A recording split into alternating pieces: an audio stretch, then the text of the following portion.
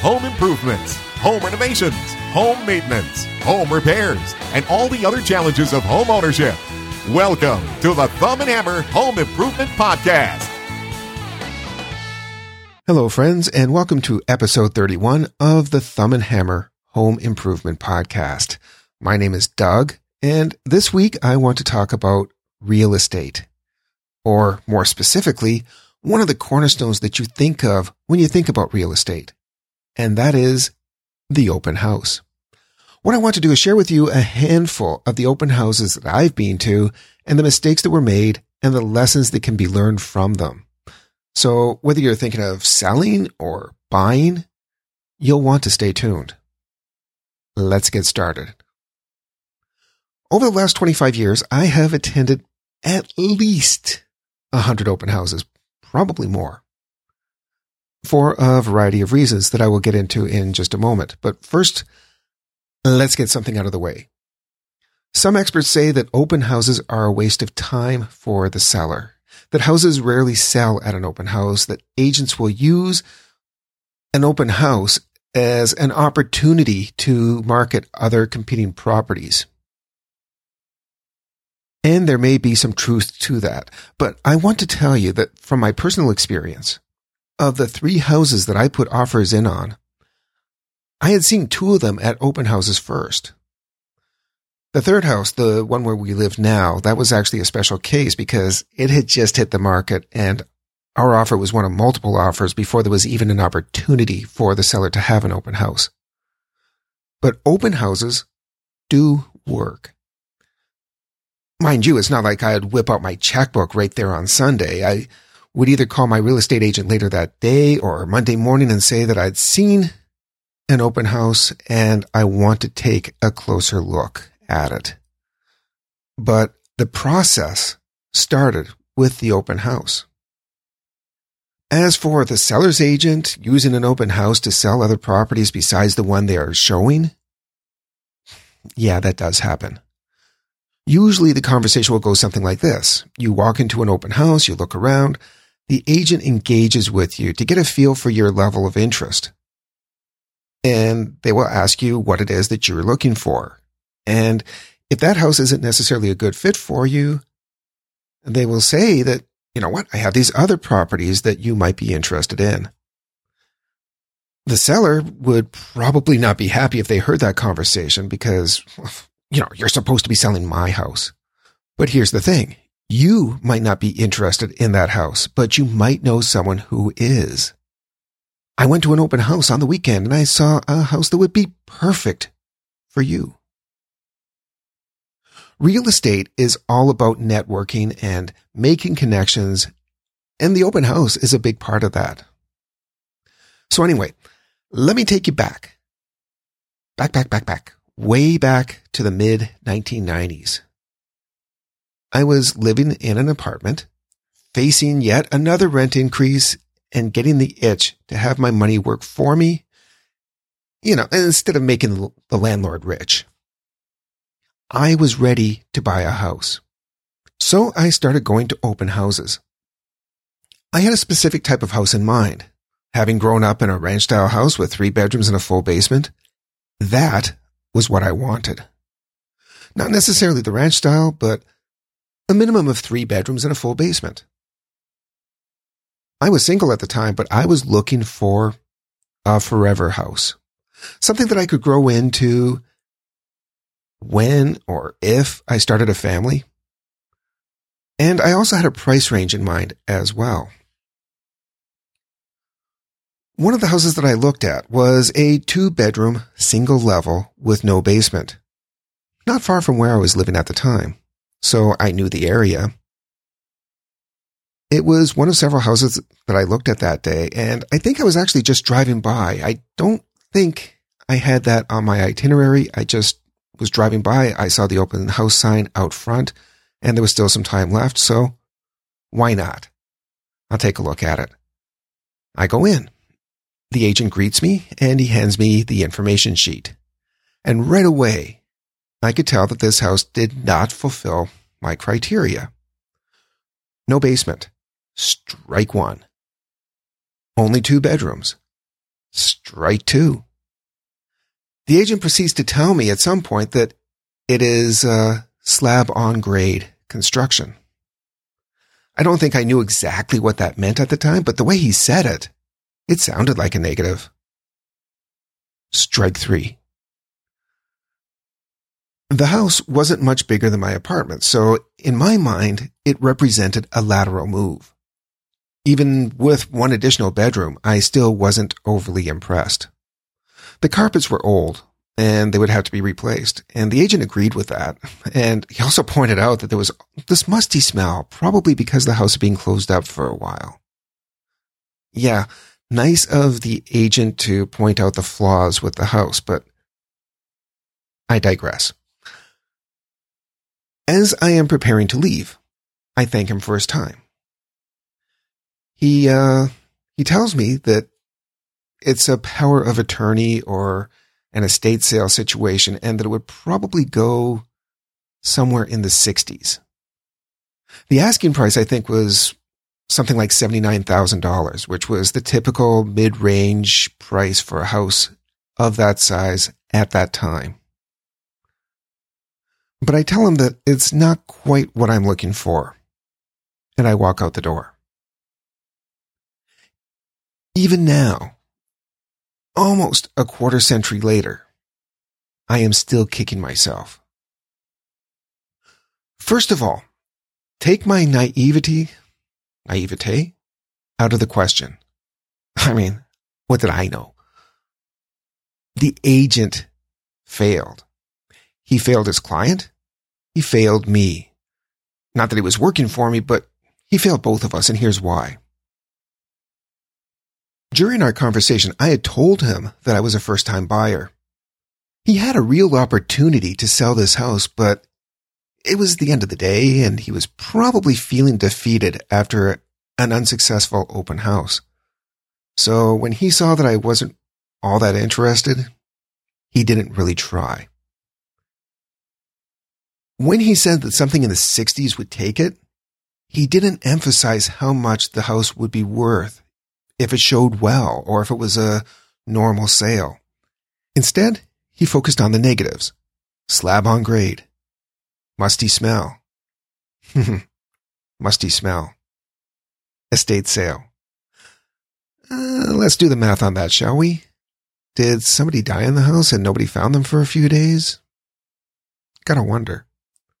But even though he knew that I was a first-time buyer, he did not sell me on the concept of the property ladder. Start small, build equity, sell, move up. He didn't tell me that my mortgage payments could be less than my rent and that I was gaining a bedroom and a yard to boot. How much less? Well, I just did the math and it's about $125 a month, which was huge at the time. He didn't tell me that if I paid the same as rent, take what I was paying for the apartment and put that towards the house, or just a little bit more, I could be mortgage free after 15 years. He could have suggested that I would be happier with a smaller house to start with since I was a first-time buyer. Get used to the home ownership. It's easier to take care of, that sort of thing. That I wouldn't need 3 bedrooms and a basement until I started a family. And that even if I did start a family, I wouldn't necessarily have to upsize for a few years. And in that time, I could build several $1,000s in equity. Nope. He let me walk away. And walk away I did. And no doubt somebody eventually picked out that house for a song, but he had a potential buyer at that open house that day. As a real estate agent, he should have realized that, even if I didn't. That may have been the first time I had a seller's real estate agent tell me that a house was overpriced, but it certainly wouldn't be the last. On the surface, you can understand their frustration when a seller has an overinflated sense of what their house is worth. telling potential buyers that a house is overpriced may at least generate an offer where they might otherwise just dismiss the house outright. And that was probably the case of a house that my wife and I looked at. Ranch-style house, backing onto some marshland and a major river with canal rights. The house itself was, meh. For me, the lack of a garage at that price point with our budget was a deal breaker. I questioned where a garage could be built, and the agent replied, anywhere you want. Yeah, that sounds good, but I knew that it would never be that easy. It couldn't be, especially given the proximity to a protected natural area. Agents should never, I repeat, never volunteer that kind of information unless they're absolutely certain of their claims. Anyway, this house didn't exactly check off all of our boxes. And I think we were politely edging our way out the door, and I may have commented on settling cracks in the living room ceiling and lamented further about the lack of a garage when the agent told us, quite frankly, that he had tried to explain to the seller that the house was overpriced. Imagine the seller's reaction if she overheard that conversation. I mean, if the agent felt that the seller wanted too much, he needed to do a better job of conveying that. But once the contract was signed, that was the price he should have been trying to get. Now, it was okay for him to tell us that it never hurts to put in an offer, but he should have tried to steer us towards offering full ask. Instead, he was basically saying, I know the seller wants too much. I tried telling her that she's asking too much. So if you offer less, you will vindicate me. I can imagine him going back to the seller saying, see, I told you so. Would he have even been able to convince the seller to work with a lower offer? I don't know. But I stand by my original assertion that it's the seller's agent's job to convince potential buyers that a house is worth the asking price. How much are canal rights worth anyway? We didn't have a boat. I wonder if we could have rented out our dog or whatever. We know nothing about that stuff. And really, he didn't try to educate us. While my wife and I were living in the small house that I bought when I was single, we would waffle over whether we wanted a bigger house or if we were happy to stay where we were. My wife was never 100% comfortable in that house because it was more my house than our house since I had bought it before we met. So we would have these occasions where we were sort of in the market to sell our house and move into something bigger. We would look at houses that we were interested in buying, of course, but we would also look at other houses in our neighborhood to gauge what our house might be worth. Our neighborhood was mostly built in the 1950s, but there was a new construction raised ranch down the road that had been built after I moved into the neighborhood. So, of course, we jumped at the opportunity to check it out when it hit the market. How would our 50-year-old house stack up against a 2-year-old house? So we attended the open house. I can't really remember the time of year. I would like to say it was fall because I seem to remember it being cool outside. And the first thing that hit us when we walked inside was the heat. It was quite uncomfortable. The house was also somewhat dark inside. The drapes or blinds should have been open to bring in as much light as possible. The other thing that hit us was the aroma. Now, it's a known tactic to bake bread or cookies to make a house feel homey and possibly to mask other odors, but this was not that. This was the heavy smell of a roast and gravy. And I mean heavy. You know that feeling after a Sunday meal when you eat too much and you have to let your belt out before you fall asleep in a chair in the family room? Yeah, it kind of smelled like that. The smell of gastric discomfort. Anyway, there were other people already looking around inside, as this was a rather busy open house. As my eyes became accustomed to the darkness, but before we started looking around, I could see the walls of the open concept kitchen and dining area. On the wall, at about chair rail height, was what appeared to be a hand-painted border, mostly a solid color, of animals. Or maybe it was something else. My memory may not be completely accurate, but at any rate, I looked at my wife and under my breath I said, yeesh, you'd have to paint over those stencils. And right when I said that, a lady that had been moving around in the kitchen opened the oven door to tend to the cooking. And I realized immediately that she was the homeowner. And worse than that, she was probably most likely the one who had painted that border. Now, I didn't say it loud enough that she would have heard me, but the agent was within earshot. Embarrassed, I said to him something like, sorry, I didn't realize that was the homeowner. He smiled and quietly said that he had tried to get her to leave during the open house, but she insisted on staying. Yeah, it is always a bad idea for the seller to be home during an open house. It's awkward for the people attending, as they won't feel comfortable talking about what they're looking at. It's awkward for the agent, who will not be able to get accurate feedback from the people attending. And it's also awkward for the seller, because nobody wants to hear that their hand-painted stencil work will be painted over. Seriously, nobody wants their personal taste called into question.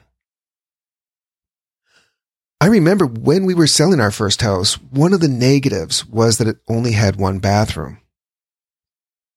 Mind you, it was big enough for the three of us. Of course, my daughter was still a baby at the time.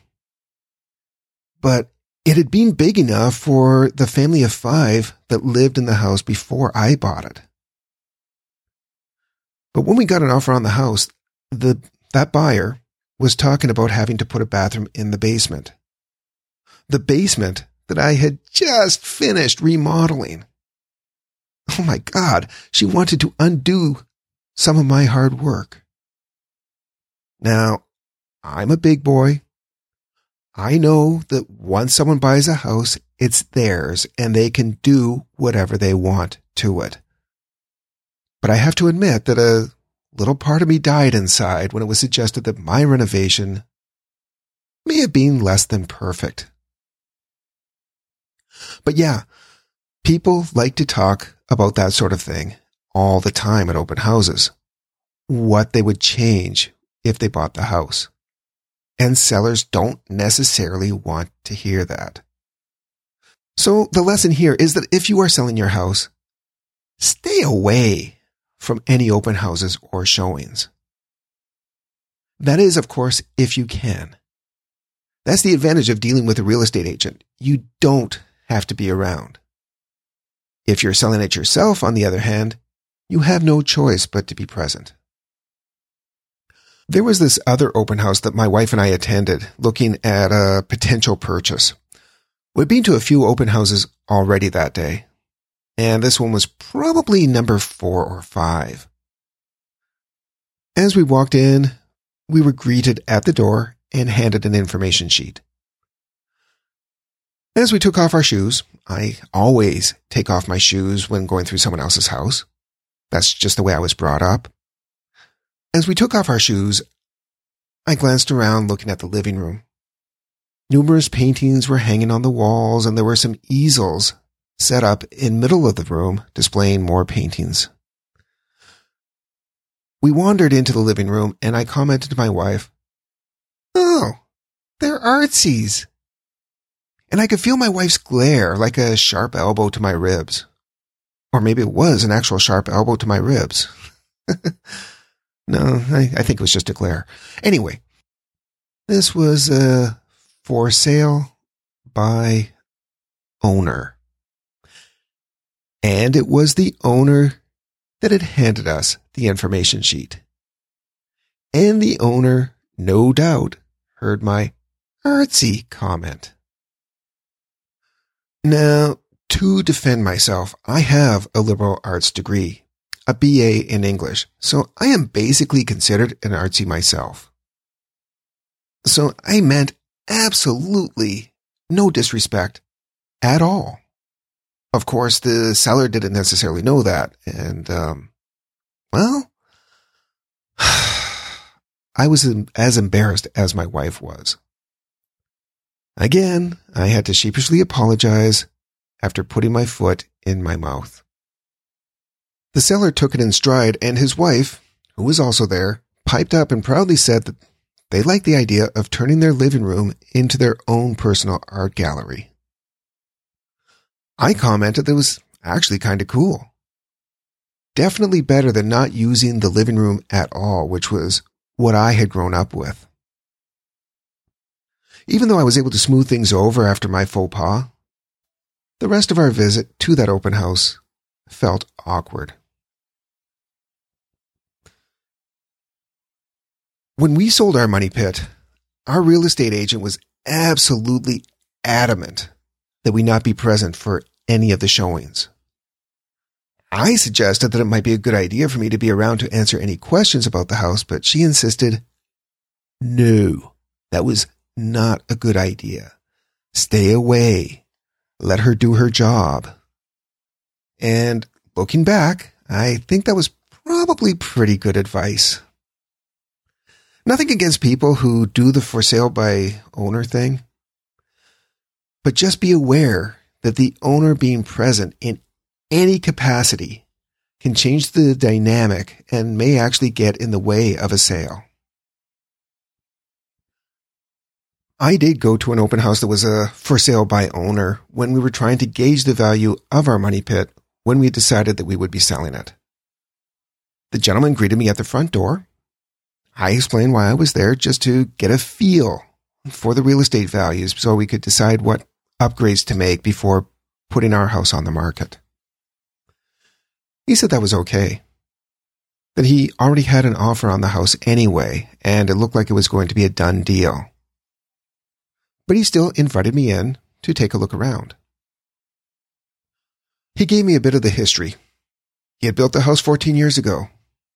He explained that the kitchen was small, but his family made it work. You just have to pay attention to your inventory. And as we walked through to another room, he pointed out the wood floors that he had just refinished. I looked down at the glossy surface over the distressed wood. Almost seemed like weathered barn wood, with these deep grooves and scratches from what I imagined to be a century or more of exposure to the elements. However, that illusion was soon shattered. This house, he said, has been lived in.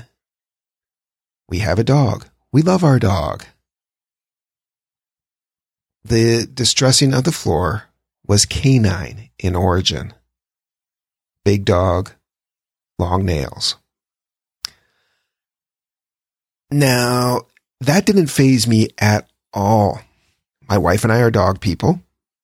We've always had at least one dog in our family, beginning with her Beagle Terrier that predated our relationship. Nail gouges in wood floors, to us, simply character. Other people, though, may not see it that way. And if I was one of those people, I might prefer to live with the fantasy of reclaimed barnwood. Just saying. A homeowner doesn't always know when to be quiet and let the house do the talking. Of course, when a house talks, it says things that you may not want it to say. The experts will always tell you to declutter and depersonalize your house so that prospective buyers can more easily see themselves in that space. Now, as a prospective buyer, I never really paid that much attention to family photos, except in this one instance. This wasn't an open house. It was a private showing arranged by our agent. The seller and the seller's real estate agent were not present. I actually don't know if it was ever an open house, but I thought that I would share this with you anyway because it's definitely one that stands out in my memory. First of all, there was a wall of old, and by old, I mean old, like from the 20s or 30s, black and white portraits in the living room. Definite creep factor. And there were other more recent photos in other areas of the house of an older couple. It actually almost felt like we were being watched or followed as we moved through the house. As we made our way into the master bedroom, there on the dresser was a funeral card with the lady's picture on it. I didn't notice the date, so I don't know how recent it was, but that was likely the reason for the house going on the market. The gentleman may have been moving into an apartment or a retirement home, or maybe he had predeceased his wife and this was strictly an estate sale.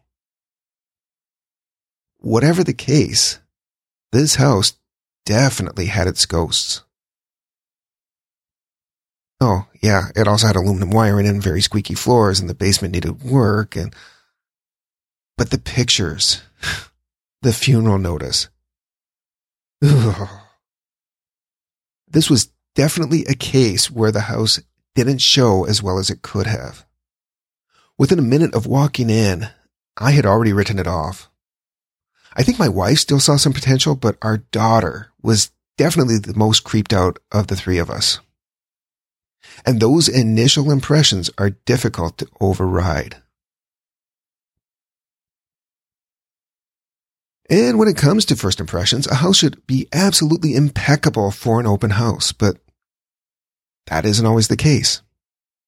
Here's some of what I've seen at open houses that did not show as well as they could have.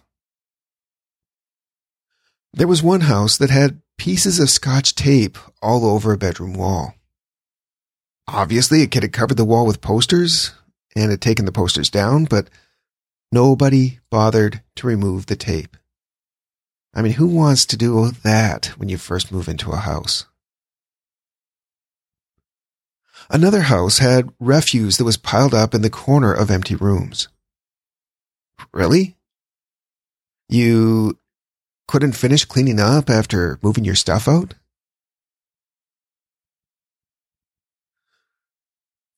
How about this one? Wallpaper. Everywhere. This really, I want to say cute. Do I have to turn in my man card if I say cute? New construction Victorian-style house had wallpaper on every wall on the main floor. And it didn't all match. It clashed. And the idea of stripping all of it in order to paint a solid color was daunting. Wallpaper is such a specific choice. And the agent actually had the audacity to call this house a 4-bedroom. The master bedroom was on the main floor. The other 3 bedrooms were upstairs. However, the middle bedroom was only, I'd say, about 6 by 8. Obviously intended by the architect to be a bathroom, but with no plumbing roughed in. I don't think a room that size meets the minimum requirements for a bedroom, but the real estate agent was trying to sell it that way because they had a bed crammed in it. Yeah, right. Another open house we went to, we walked in and we could hear voices coming from around the corner from the entrance. There were probably 4 or 5 people sitting around the living room. It almost felt like we were interrupting a party. In fact, I questioned whether we were even in the right place. Was this actually an open house? Someone said, yeah, we were in the right place. The information sheet's on the coffee table. Help yourself. Which we did. And we proceeded to look around the house. Now, the house wasn't quite what we were looking for, so as we were leaving, we politely said thank you and have a nice day in the general direction of the folks in the living room. Now, one of those folks would have been the agent. The other folks were probably the sellers and maybe a couple of their friends. At any rate, nobody got up at all to engage us, to talk to us, to even acknowledge that we were there other than just to say, grab the sheet. Very unprofessional. Now, just based on that house would not be up for consideration. And we would definitely not consider using that agent ourselves. And I could go on. Every open house has a story. Well, I hope you found my experiences somewhat enlightening or entertaining. Open houses can be, shall we say, interesting. And they say that you only have one chance to make a first impression. And that is all that open houses are. First impressions. Maybe nobody buys at an open house, but they make the decision not to buy if the first impression is not a good one. The first impression determines whether a house gets a second look. And that is going to do it for this episode of the Thumb and Hammer Home Improvement Podcast. As always, thank you for spending this time with me.